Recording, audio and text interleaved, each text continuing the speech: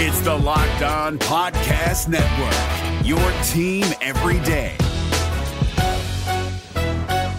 This Locked On Podcast is brought to you by Home Chef. Now that the novelty of the new year has dwindled down, how are your resolutions coming? One of mine was to order less takeout, cook more at home, but I'll be honest, I haven't been consistent. That is until I found Home Chef. Home Chef provides fresh ingredients and chef-designed recipes conveniently delivered to your doorstep to simplify the cooking experience and without robbing you of the joy of putting a dish together yourself. I'm pescatarian and they cater to a variety of dietary needs. I had this super refreshing ginger sesame salmon, a beautiful trout dish, and a super comforting shrimp and vegetable orzo dish, all of which took me less than 30 minutes to put together. For a limited time right now, Home Chef is offering all of our listeners 18 free meals plus free shipping on your first box and free dessert for life at homechef.com/lockedon. That's homechef.com/lockedon for 18 free meals and free dessert for life. Homechef.com/lockedon. Must be an active subscriber to receive free dessert. Kyle Krabs here, host of Locked On NFL Scouting. Join Joe Marino and me every day as we provide position-by-position analysis of the upcoming NFL Draft.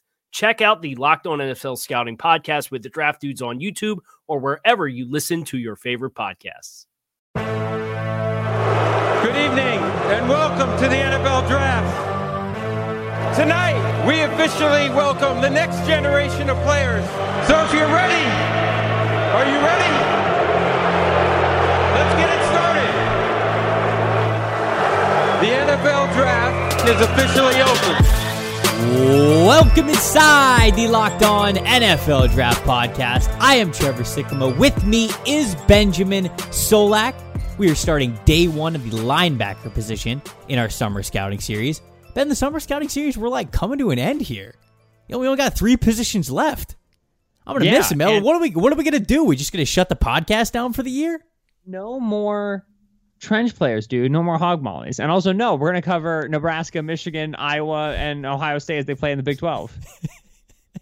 Dude, being online and covering college football is like my head hurts. It's always exciting. Like college football in and of itself is wild. That's why everybody enjoys it so much. But this year in particular, when nobody knows what's going on, it's even more must-see timeline content. I saw somebody, because I believe, as we're recording this podcast, it is Monday afternoon, so things could change by the minute. So if something happened after we put this podcast out, our apologies. But we're just reacting to the way things are right now. 12 of the 14 presidents in the Big 12 voted to not play football this year.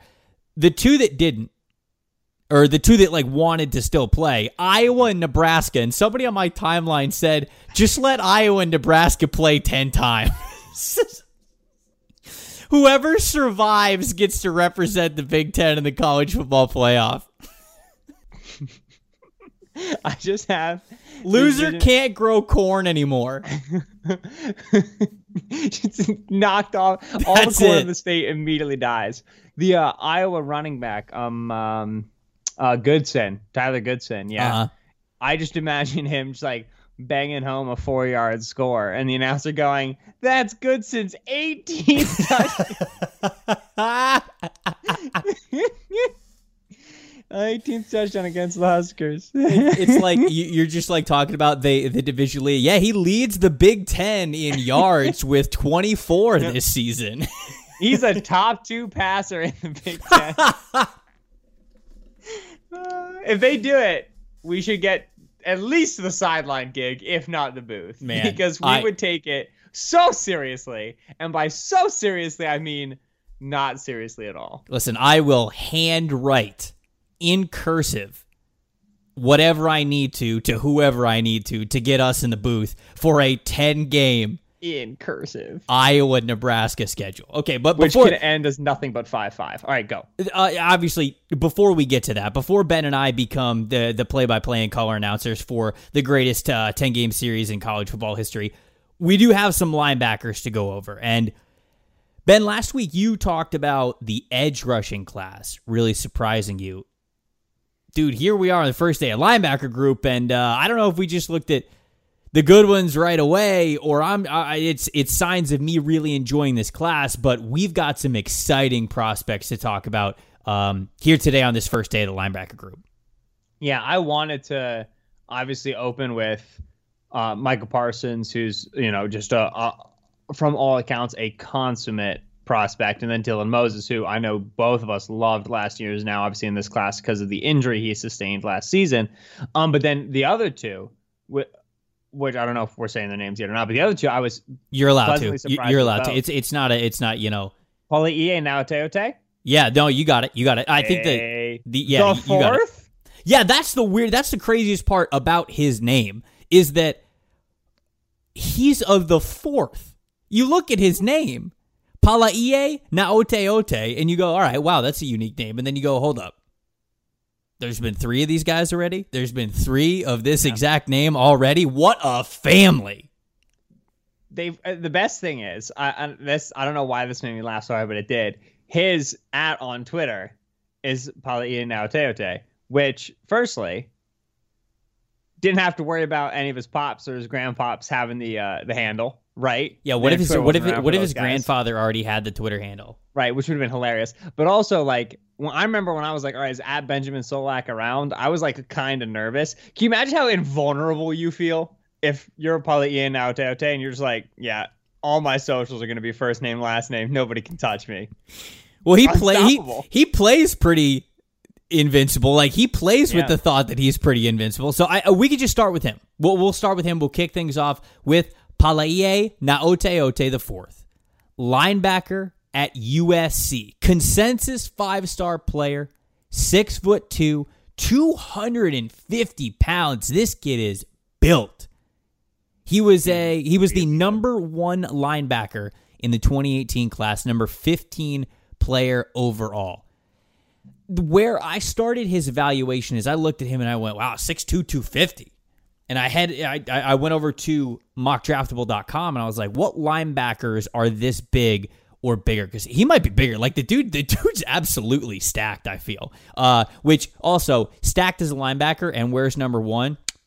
Big fan. Yeah. Big fan. Especially when you're rocking 240 plus pounds and you're carrying it well. So, I mean, the only 2 linebackers that I kind of found that have had a lot of success, well, depends how you view a lot, but Leighton Vander Esch and Donta Hightower. Hightower is about 265. He's a freak. Like, Hightower is just straight up a freak. And then Vander Esch is built very well. He's an athletic guy to marvel at, but he was about 255 pounds as well. So if Palaie Gaoteote is 250, that puts him on the higher standard of scale for the linebacker position. How did you think he played with that weight? Was it too much? Because this is by far the heaviest guy that we're going to go over today. What'd you think of him? Right. So, yeah, if I tell you 240-pound linebacker and I give you no other information, you're going to assume, prototype-wise, he's a hoss against the run, can stack and shed, can throw blockers around, physical dude between the tackles. Yeah, he's like a Sam or a Mike. Right, and then that he probably has limitations, zone dropping, and matching in space.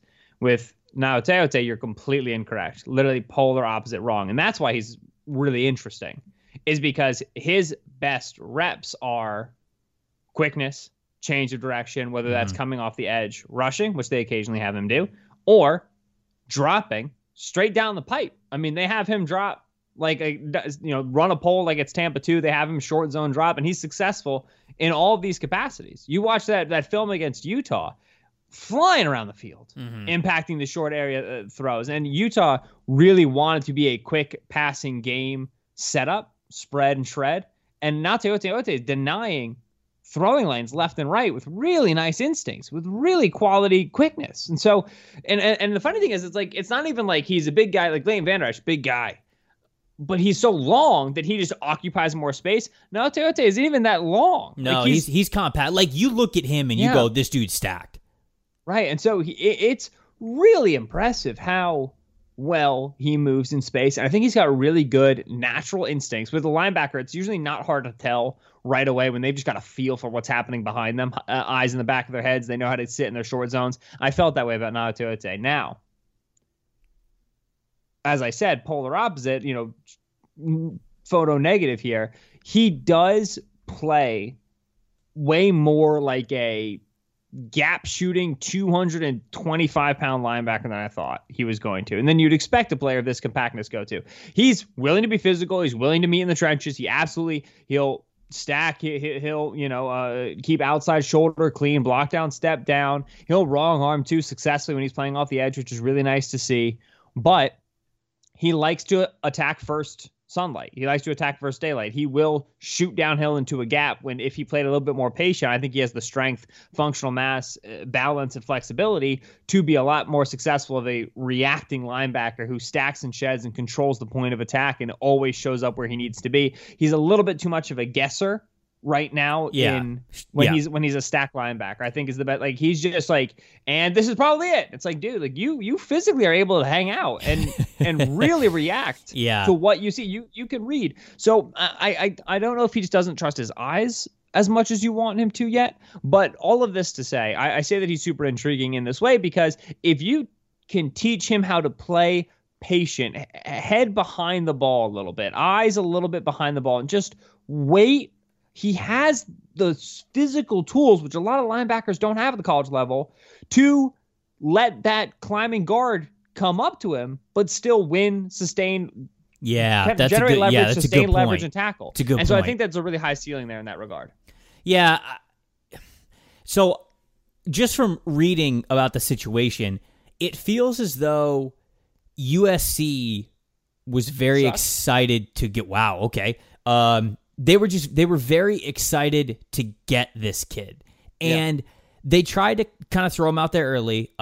He had a torn meniscus that he was getting over in the camp before his true freshman year. And then when he came out, he was playing a lot of different linebacker spots. Like, he initially was playing Mike, I believe, and then a couple of games they wanted to use his athleticism and coverage, and so they'd move him over to Will. And I watched an interview where he was talking about the differences in USC's defense, playing Mike and playing Will, and he said, Will's a little bit more free. You have the chance to be more aggressive, both in coverage, going after the ball and things in the backfield. And Mike, you've got to be a lot more disciplined with UVAR. You've got to hold the center of the defense, all that kinds of stuff. But it just seemed like USC was doing whatever they could to get him on the field, which I get. This is a talented 5-star kid. He's a rare athlete for his size. But to build off of the point where you're like, he's definitely not patient right now, it just seems like USC is telling him, when you see red, go get red. Right. when you see it, go get it. And I'm glad that you brought that point up, because when you have a 6'2", 235-pound linebacker, he's more than 235. No. I'm saying when if you have this kind of player, you have to get speed and momentum on your side if you're challenging a guard, either like right where they are or if they're climbing to the second level, for you not to get overpowered. These guys probably have 100 pounds on you, and it's just natural that they're going to beat you with physicality. So I would understand why linebackers of that size are overly aggressive to run up into blockers or to try to shoot gaps or just, again, you kind of said, not be patient, being over-aggressive. I don't know why Gaoteote is so over-aggressive in what he does, because to me right now, that's by far the biggest thing that needs to get fixed with him, is that he just wants to see red. And I don't know if you saw this, but did you see the Laviska Shenault hit?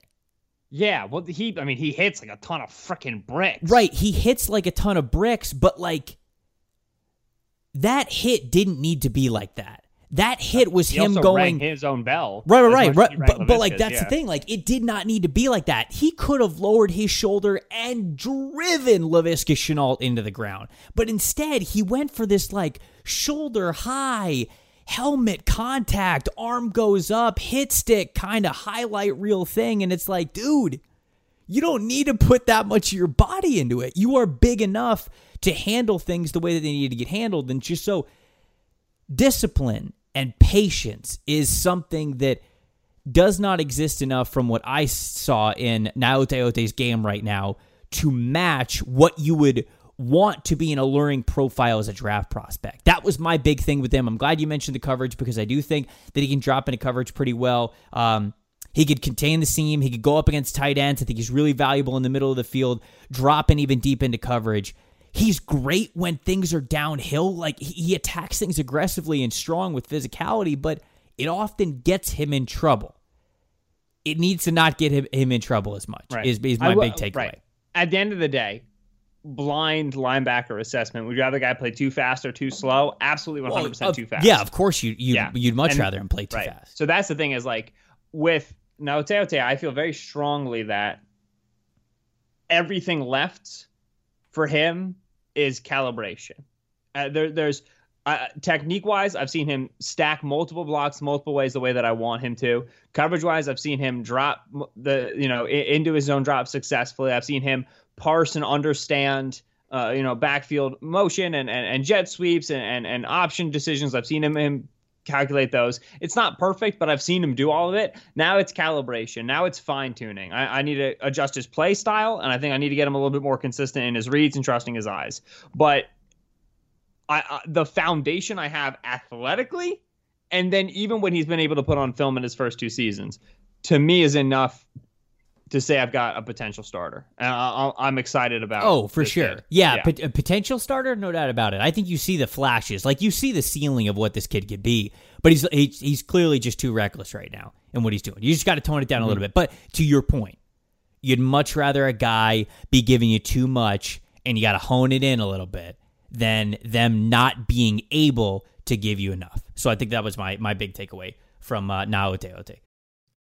Hey guys, it's Joe Marino. Being around sports media and a fan of the Buffalo Bills for a lifetime has taught me that sometimes it's exploring the sliding doors moments and what-if scenarios in sports that can be the best part of the fan experience. What if the Seahawks let Marshawn run on the 1-yard line with the Super Bowl on the line? Or could a coin flip have landed Magic in Chicago, Michael in LA, and made Charles Barkley the first black president? Enter Wondery's newest sports show, Alternate Routes, a weekly leap into the sports multiverse with former SportsCenter anchors Trey Wingo and Kevin Frazier. Each week on the podcast, Trey and Kevin will pry open the sliding doors of a different what-if moment from the world of sports. In these alternate sports realities, dynasties will fall, legacies will change forever, and new GOATs will emerge. Follow Alternate Routes on the Wondery app or wherever you get your podcasts, and you can listen to Alternate Routes early and ad-free right now by joining Wondery Plus. Who's next? Who's number 2?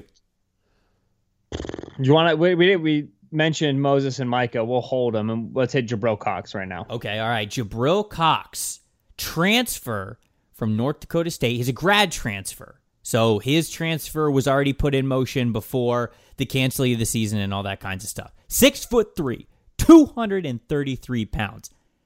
Ben, we're talking about 3 5-star linebackers today.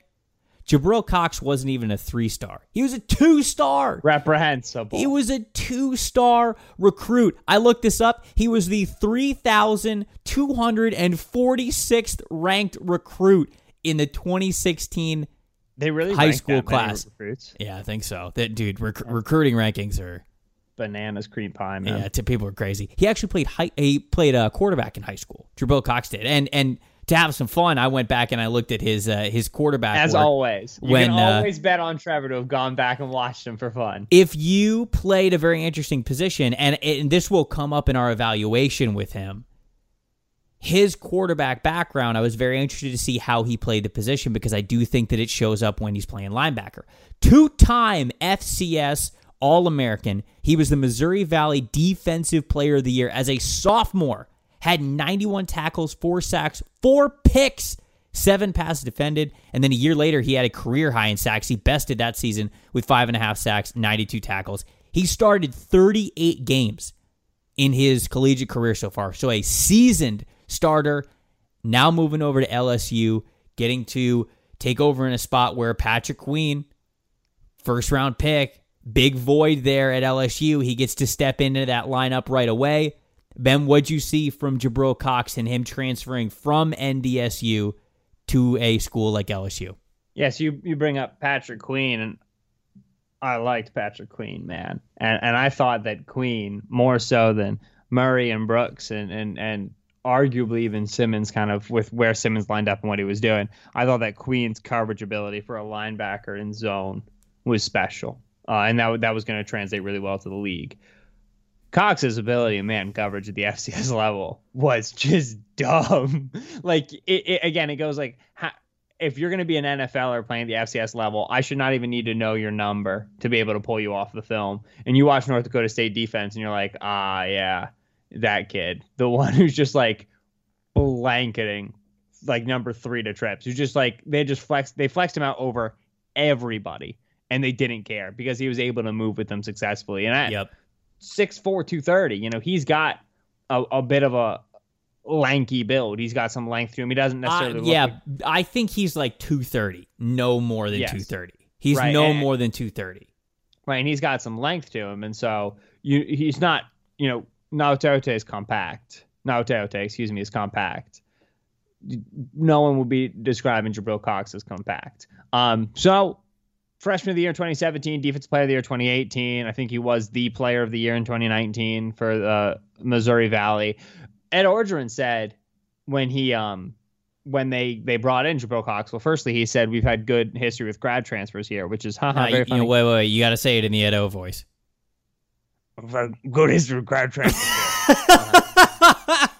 But then he also proceeded to say that they were told that Cox would have been a round 1 pick at linebacker by NFL guys. They were told of that when he transferred, if he had decided to come out.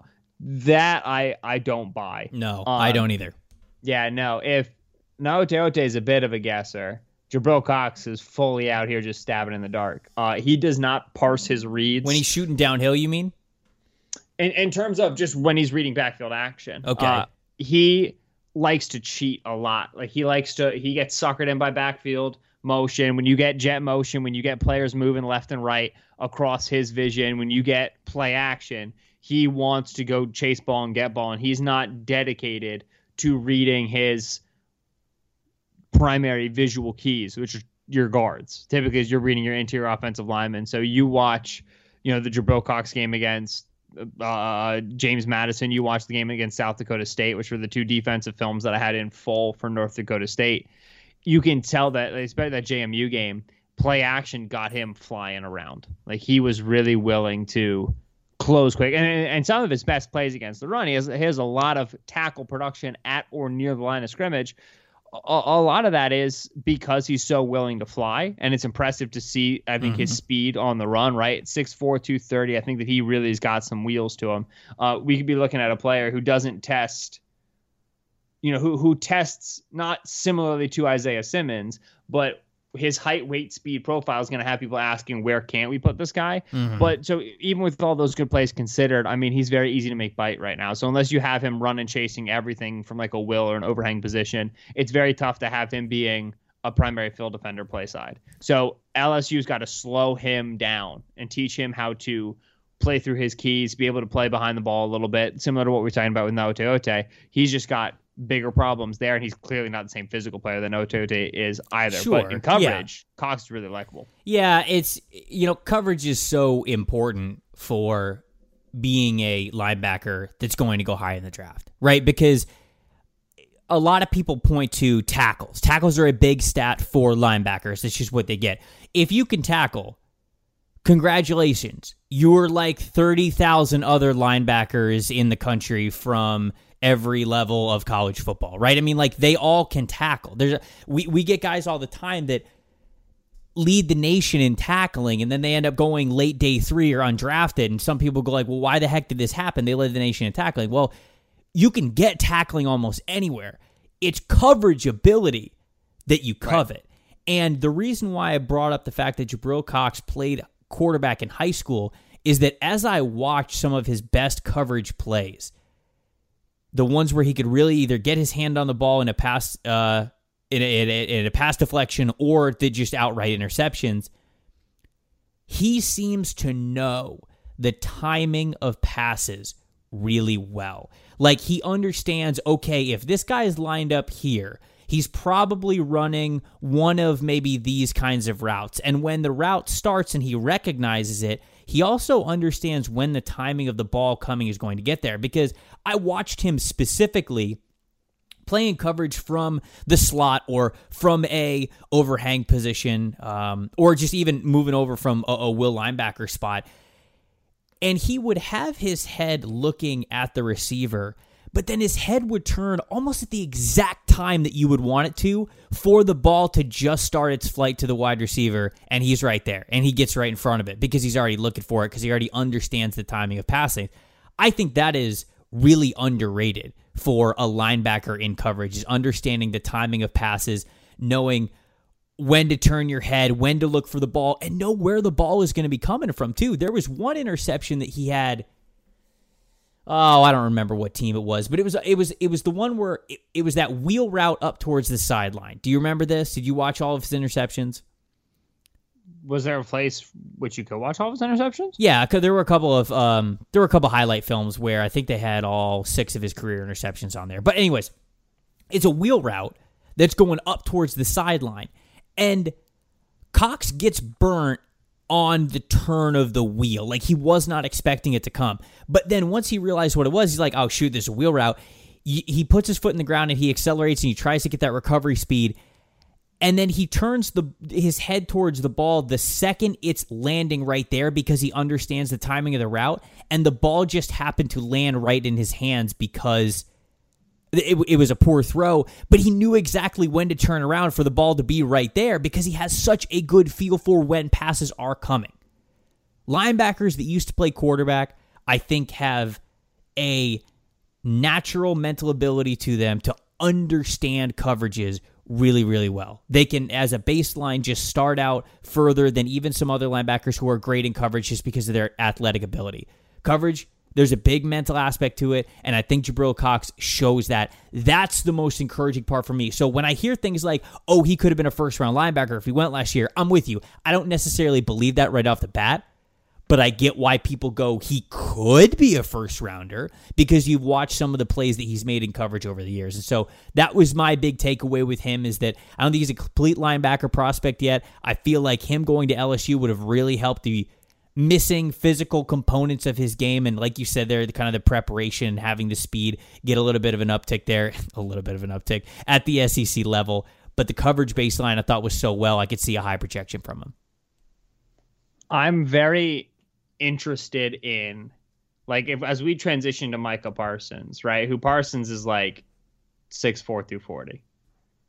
I'm very interested in the conversations around Parsons relative to Cox, who's, like we said, 6'4" 230, but also in terms of like linebackers who can line up pretty much anywhere on the second level for you. Like, Parsons obviously has the edge rushing experience that Cox doesn't have, but still, line up over 3, line up over 2, drop into, have the range necessary to drop into the flats, range necessary to cover, constraint plays, bubble plays, all that stuff. Like, Micah Parsons is the dude, but Jabril Cox, you get his eyes right, athletically, he could be the dude. Yeah, there's a Micah. To quote Ben Solak of the Locked On NFL Draft Podcast, Micah Parsons is the dude, but if you get Jabril Cox's eyes right, he could be the dude. I'm sat here looking for dudes, man. Just guys being dudes. Oh, scouting notes that you could only get here on the Locked On NFL Draft Podcast. All right, you did the transition for me. I appreciate that. Micah Parsons, Penn State linebacker, has already... That take was so aggressive, you just smacked the crap out of your mic, didn't you? I slapped the table on which the mic is mounted, which I've been asked not to do multiple times. Do you want me to finish introing his measurables, or can the take not wait? He's Luke Kuechly and Isaiah Simmons melded together. Okay. That is some extremely high praise. Look, man, I was about to mention that when you look at this dude, so, all right, I'm just going to finish it anyways. 5-star recruit, played running back in high school and defensive end. He really hadn't even been playing linebacker that long. He's played defensive end in high school. His senior year, he rushed for over 1,200 yards, had 27 rushing touchdowns while having 9.5 sacks. It's incredible. Played 9.5 sacks. Do you know how obnoxious that is? Played in all 13 games as a true freshman, had 1 start at Penn State, that is. And then he started 12 games last season as a true sophomore. So remember this, folks. Micah Parsons has not been playing linebacker that long. So when you go through his tape and you watch games early on in the season of 2019, understand that's his first year really starting at linebacker. Then you get to the Memphis game at the end of the year and you go, this is one of the best performances I've ever seen from a linebacker at the collegiate level. And you go, okay, this is the end of his year 2? This is the end of his first year as a starter? This kid is a freak athletically. He was on Bruce Feldman's freak list for college football. He's been clocked at a 4.43 in the 40-yard dash. Play speed's absolutely incredible. You mentioned two incredible names right there. I gotta hear you expound upon this. But man, what I was gonna bring to the table is when you look at linebackers that run that fast, play that fast, there's not many that can even come to mind. I mean, the two that immediately came to mind to me were Ryan Shazier and Bobby Wagner. You know, like those are two dudes who ran near 4.4 flats and played at that kind of speed too. But I mean, we've already thrown out enough all-pro names here, so let's hear what you thought about Micah Parsons when you put him on tape.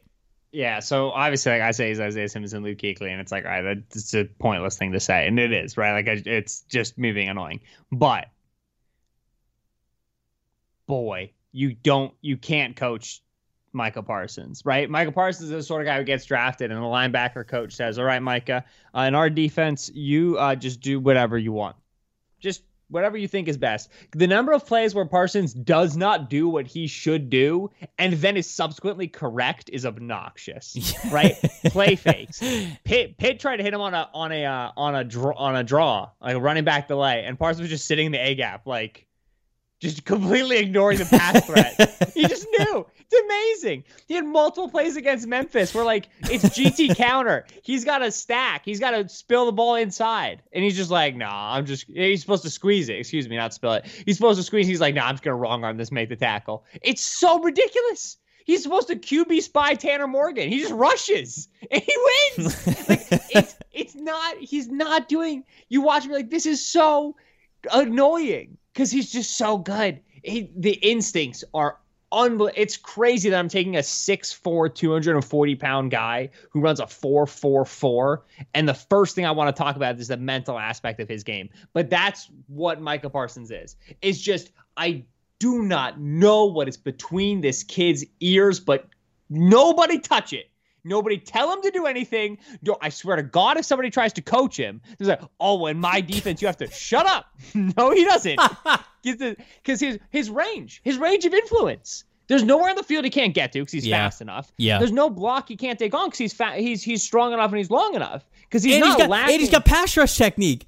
I saw him hit. Great. Yeah, I saw him hit the A gap and the B gap a couple of times, and he did like a club rip, and I was like, "Excuse me, sir, what?" Yeah, with the sack against Minnesota, he's like a swing move from depth. He's like not even on the line. It's like, how are you real? So it's like, what reps, what situations, what responsibilities would I like to protect Parsons from? I don't have an answer for you. Like, Penn State, he doesn't drop that much. They spy him, they rush him, they blitz him, whatever. When he drops, he looks a little awkward right now. The like him backpedaling is really awkward right now. But you could tell it's just he doesn't do it. I don't know who taught. He shouldn't be backpedaling anyway. He should be side shuffling because he has legs the size of a giraffe. But this is very true.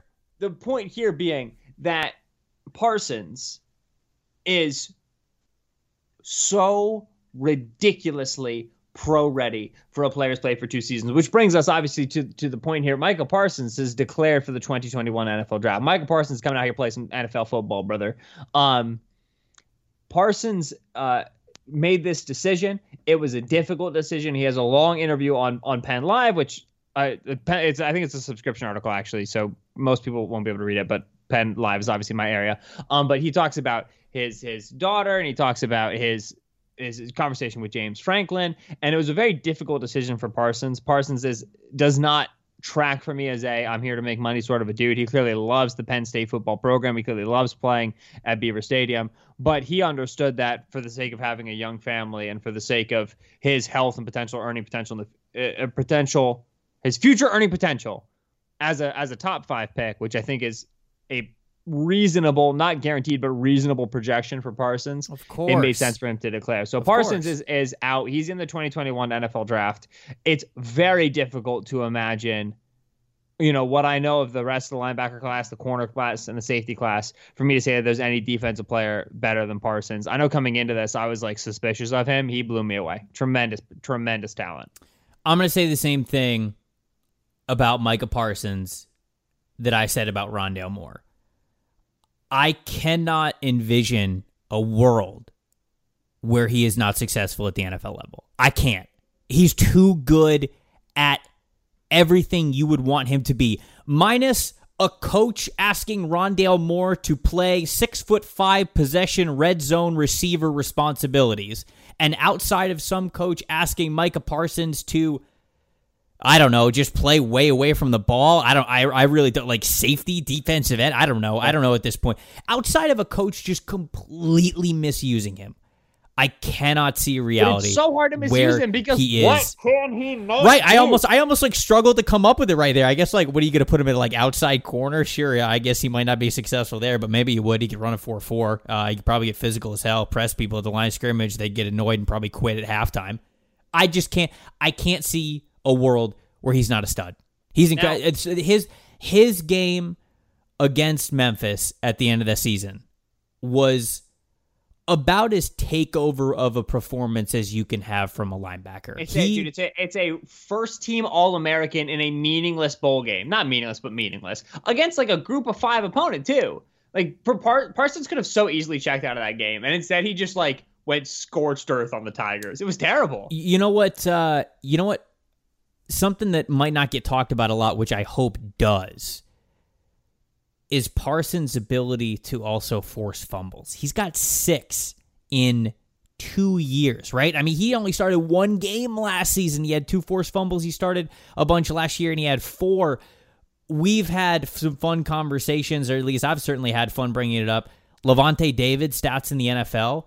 Never. The one that really blows other people out of the water when it comes to guys being compared to Levante David is he's forced so many fumbles. And that's such a big deal for defensive players. And I feel like it's just, forced fumbles doesn't get talked about a lot. When it's brought up, I think that people correctly emphasize how much it could mean because it's a turnover, right? Well, it's a potential turnover if you could jump on it. But that was also something with Micah Parsons to go along with the speed, along with the coverage ability, along with the IQ, putting himself in the right situation. When he gets to that tackle point, I mentioned before, there's 30,000 linebackers. There's not that many, but you know what I'm saying. There's a million linebackers in college football who can just do tackles. But Parsons even does that part well and then forces fumbles. He takes the baseline part of playing linebacker and even puts a special rare trait to it. So, I mean, all of that to say, I knew that we would do nothing but praise the guy because his tape's amazing, but man, it's hard for me to see him going anywhere outside of the top 10. Right. Now, okay, but now I will say this, and we've gone a little bit long on him, but I think it's important to say. If I am picking a linebacker in the top 5, which is it's scary. Shout out Devin White. I need you to be very high impact on passing downs, right? That's the money down. I need you to matter on 3rd and 7. Parsons is a blitzer. Feel great about it. So if you're a team that blitzes your second level defenders a lot, right? If Baltimore needed him, if Tennessee needed him, let's do it. But if you ask your linebacker to cover to Seattle, how much confidence do I have in Parsons matching up with Travis Kelce right now? Not as much as I should, because he's not asked to do that frequently, zone or man. So if you are drafting Parsons top 5, top 10, that's the linebacker, positional value would not support this decision. You have to really feel strongly about his coverage ability. And I am only able to feel strongly about his coverage ability to the extent to which I've seen him play in coverage, not as much as I would have liked, and to the extent to which I believe in his athletic ability and ability to develop, which I have full confidence in. But you're not all the way there. Whereas a player like Simmons, you were like, Simmons is already a really, really good cover man, full stop. So that gives me pause in terms of the valuation of Parsons. The evaluation of Parsons is this is Achilles incarnate on the football field.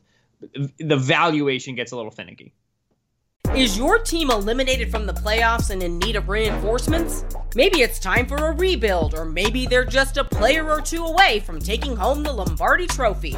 Either way, join Keith Sanchez and Damian Parsons for Mock Draft Monday on the Locked On NFL Draft Podcast. They'll tell you which college football stars your team will be taking in the 2024 NFL Draft. Check out Mock Draft Monday on the Locked On NFL Draft Podcast, part of the Locked On Podcast Network, your team every day.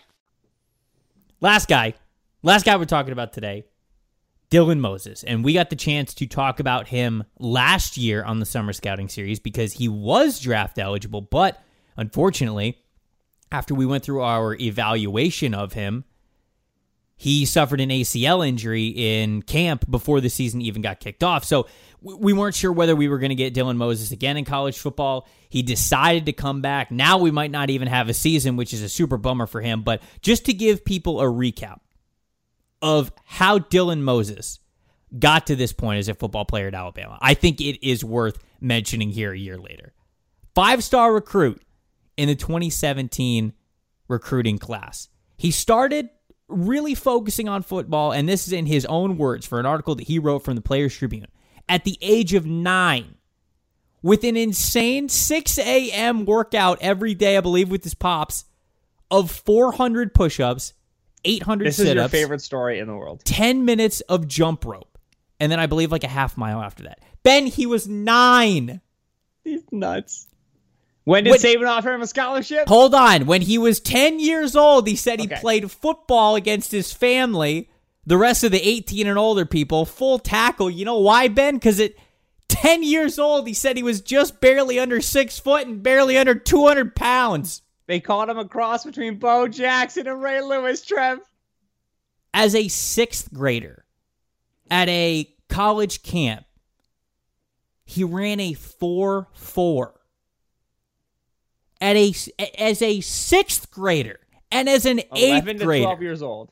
As an 8th grader, LSU, the reigning national champions, not at the time, but LSU offered him a full ride scholarship as an 8th grader. It's unbelievable. His football journey is nuts. So, I'm not sure if you remember what you said about Dylan Moses last year, if you went back to listen to that podcast, or if you still have your notes from last year, but we have not seen a snap of Dylan Moses on a football field since we went over him. Ben, what did you think about him, I guess, last year and now potentially going into the NFL draft 2 years removed from the last time that he's taken a snap? I wonder if I do have my Dylan Moses notes from last year, because they would have been digital. Last year I was taking digital notes because I thought I was a modern boy. Mm-hmm. Dylan Moses his play speed is nuts, right? It's bananas. This is where you're basing your evaluation on Moses, is the fact that his technical understanding of where he needs to be, when he needs to be, in flow is ridiculous. Like, Parsons, like I said, like, did all the wrong things, but he got away with it, but because he has unbelievable instincts, and then athletically he's very great. Moses is tremendous athletically, but he is very regimented to what he's supposed to do, what his responsibilities are in the play. He is extremely technically sound, and his processing speed is delightful. He very regularly is ahead of plays. Now, at times he will get frozen when he's trying to, I think, do too much, or at least he's got a little bit of sensory overload. He's a thinker, and a lot of times you don't want your linebackers to be thinkers because you don't want them playing slow and you don't want them getting frozen in space. And Moses is a thinker, but he's such a fast processor and such a good athlete that 99% of the time it's not a problem. And then the 1% of the time that it is, because it's clear, like I remember the Clemson Natty was a game where you saw him occasionally just sitting there trying to understand the entire backfield before he made a decision. And sometimes you just have to try to trust your keys and go, and if you're in the wrong spot, that's fine. With that said, his trigger when he decides to go, elite. Physicality, crashing through contact to the ball carrier, elite. Tackling strength, tackling technique, elite. Coverage ability, relating to routes quickly to deny targets, elite. So when he's got it, he's got it. Number one, you got to make sure he's healthy because he has got such a wide range of influence. He's such a rangy player and he's such a free moving player. If you start to lose that ability to trigger, you start to lose that first step explosiveness, he's not going to make the same plays at range that he is accustomed to making. And he's going to have to learn how to start to cheat more and play a little faster and not be so dedicated to parsing his reads and always being in the right spot. So number one, you got to check the health. And number two, I do think that you're going to want to see him be willing to be more of a downhill penetrating style of a player who commits earlier, because his worst plays are where you can tell he's thinking on his heels. Yeah. And it's tricky because also some of his best plays come from him parsing information. So you don't want to take that away from him, but there is a place where you'd like to see a little bit more balance there.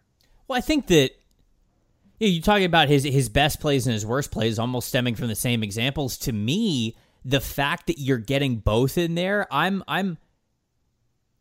much more believe the part that he's getting it right. It's just the fact that he's inexperienced. Like he hasn't played a lot. That's what I feel like it is. I feel like sometimes you will watch his eyes go to the right spot, even at the right time, but his body almost just like doesn't move. Like it's a hair too slow. Like he hesitates just a little bit. To me, you just need snaps. You just need to see the things that because it's much different for Dylan Moses, who he clearly puts a lot of work and effort into his craft, even outside of the football field itself. So we're talking about in the film room, in the meeting room. He is trying to make himself as mentally prepared for the game as he possibly can so he can let his physicality match his mental side of the game. And let me tell you, it is a high ceiling for both. But it's very different watching something on film, sitting in a desk with a notepad in front of you, or looking at something on a whiteboard, and then diagnosing it and recognizing it as it's unfolding in front of you against SEC players at full speed, right? So there's a big difference between those things, and I think there's a baseline to have faith in Dylan Moses not being a tick slow all the time. Like he can grow past it. That is just something that with time, with more experience, with more games played, with more snaps under his belt, he will be able to give you those good sides of plays much more than the bad. And I think that that's going to go away real quick. And then you mentioned how many elite things that he does as a linebacker prospect. Once he gets all that stuff down, again, this is a top 20 player, right? I mean, like it's so hard to find a hole in Dylan Moses' game. If that knee checks out, man. Right, he's going to be what so many teams are looking for in a linebacker and more. Now, it should be said, because we talk about Parsons and we talk about the past edge rushing experience on Parsons. Moses, especially in his first year in Alabama, when they had Rashaan Evans and Mack Wilson, and he was heard of him deep on the depth chart. They would have him as a sub-package rusher, and he was mean. He can rush passer. I mean, he beat Becton in the Louisville game. Off the edge, little swat rip, baby, on the outside corner. And athletically, I mean, he's unbelievably flexible, and so he takes super tight corner. I think he's great at getting off blocks for a linebacker. Yeah. Like, if guys are climbing towards him, or if he's sifting through trench work, I mean, like, his hands are up, his eyes are in the backfield, he knows exactly how to get off you. I thought that he was great at that. I think Moses is going to, and this is such a dumb thing to say in August, and I hate myself for saying it. I think Moses is going to surprise people at the Combine. But he is a better athlete than he plays as, because his play style is patient, methodical. And I think that folks aren't going to watch his film and fully understand athletically what he's capable of. So, going back to Gaoteote, guy you want to play a little bit faster, a guy you want to play a little bit slower, because athletically he's capable of doing it. Moses is also athletically capable of playing as low as he is. He is playing as slow as he is. He is playing as slow as he is. He makes a ton of great plays because of the way that he's reading through his blocks, getting into the backfield. He's beating, plays where he's meant to be unblocked. He's working off his read key, whatever.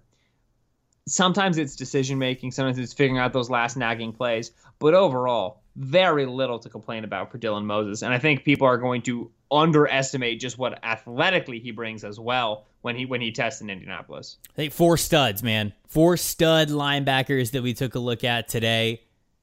I'm already loving the top of this class. We got 4 more guys that we're talking about tomorrow. Nick Bolton, who I know has a lot of fans on Twitter.com. I feel like I've seen Nick Bolton's name quite a bit. Jack Sanborn, Chaz Surratt, and Charles Snowden. Those are the 4 guys that we're talking about tomorrow. Until then, you guys keep it locked right here on Locked On NFL Draft. Is your team eliminated from the playoffs and in need of reinforcements? Maybe it's time for a rebuild, or maybe they're just a player or 2 away from taking home the Lombardi Trophy. Either way, join Keith Sanchez and Damian Parsons for Mock Draft Monday on the Locked On NFL Draft Podcast. They'll tell you which college football stars your team will be taking in the 2024 NFL Draft. Check out Mock Draft Monday on the Locked On NFL Draft Podcast, part of the Locked On Podcast Network, your team every day. Hey, Prime members, you can listen to this Locked On podcast ad-free on Amazon Music. Download the Amazon Music app today.